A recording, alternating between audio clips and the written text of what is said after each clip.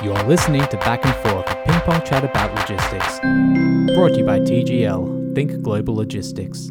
Is there a push, and I know it's going to be very, very challenging, is there any type of motivation through your networks or through the people you socialise or network with talking about this subject matter, even at the regulatory side of things, in terms of standardising? Let's not talk about standardising policies or process. Let's just talk about standardising language, because it's unregulated, right? For example, and if you look at other industries, you're either a lawyer or you're not, right? Okay, you're a lawyer and you're focusing on this sector, or you're a doctor, you're focusing on this type of anatomy and what have you, right? But with logistics, there's no regulations whatsoever, right? And it doesn't matter if you've got a diploma from TAFE New South Wales or if you've got a master's from University of Sydney or wherever, right? There is no there is no standard regulated or type of terms we call ourselves and what the work we do. For example, a lot of the trucking companies in Australia, they call themselves logistics companies. But in fact, they're not logistics company. They are just literally a transport company. That's it. Right? But then you got,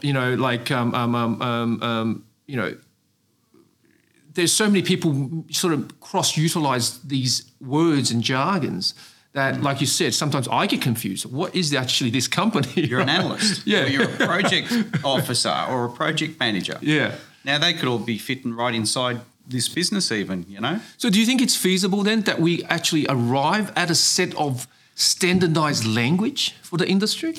I don't think so. Why is that? Why not? I mean, if we can do it for the lawyers and the doctors, why can't we do it for the logistics people? We can call a truck driver. Yeah. Right? And we can call, someone that plans routes a route planner. We can call someone that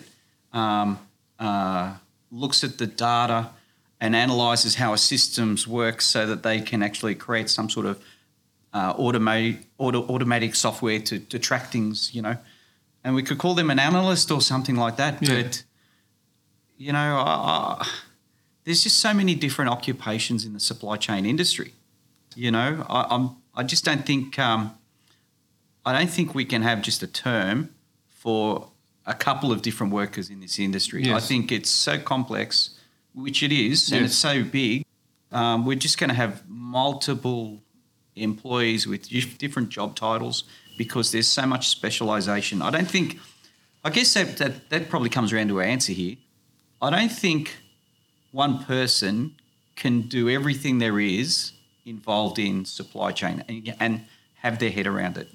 It's teamwork.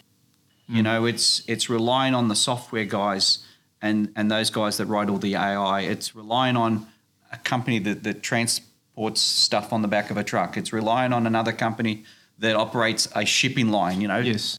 And so all those interrelationships that are going on with multiple industries that are all linked together.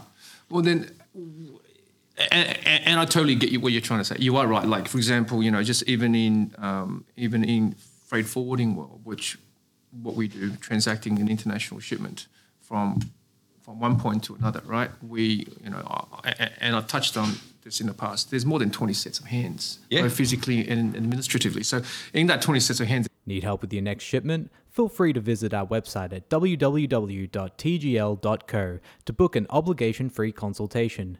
You can also check out the video for this episode on our YouTube channel, and while you're at it, add us on Instagram at TGL_global or LinkedIn and Facebook by searching Think Global Logistics. Thank you for listening.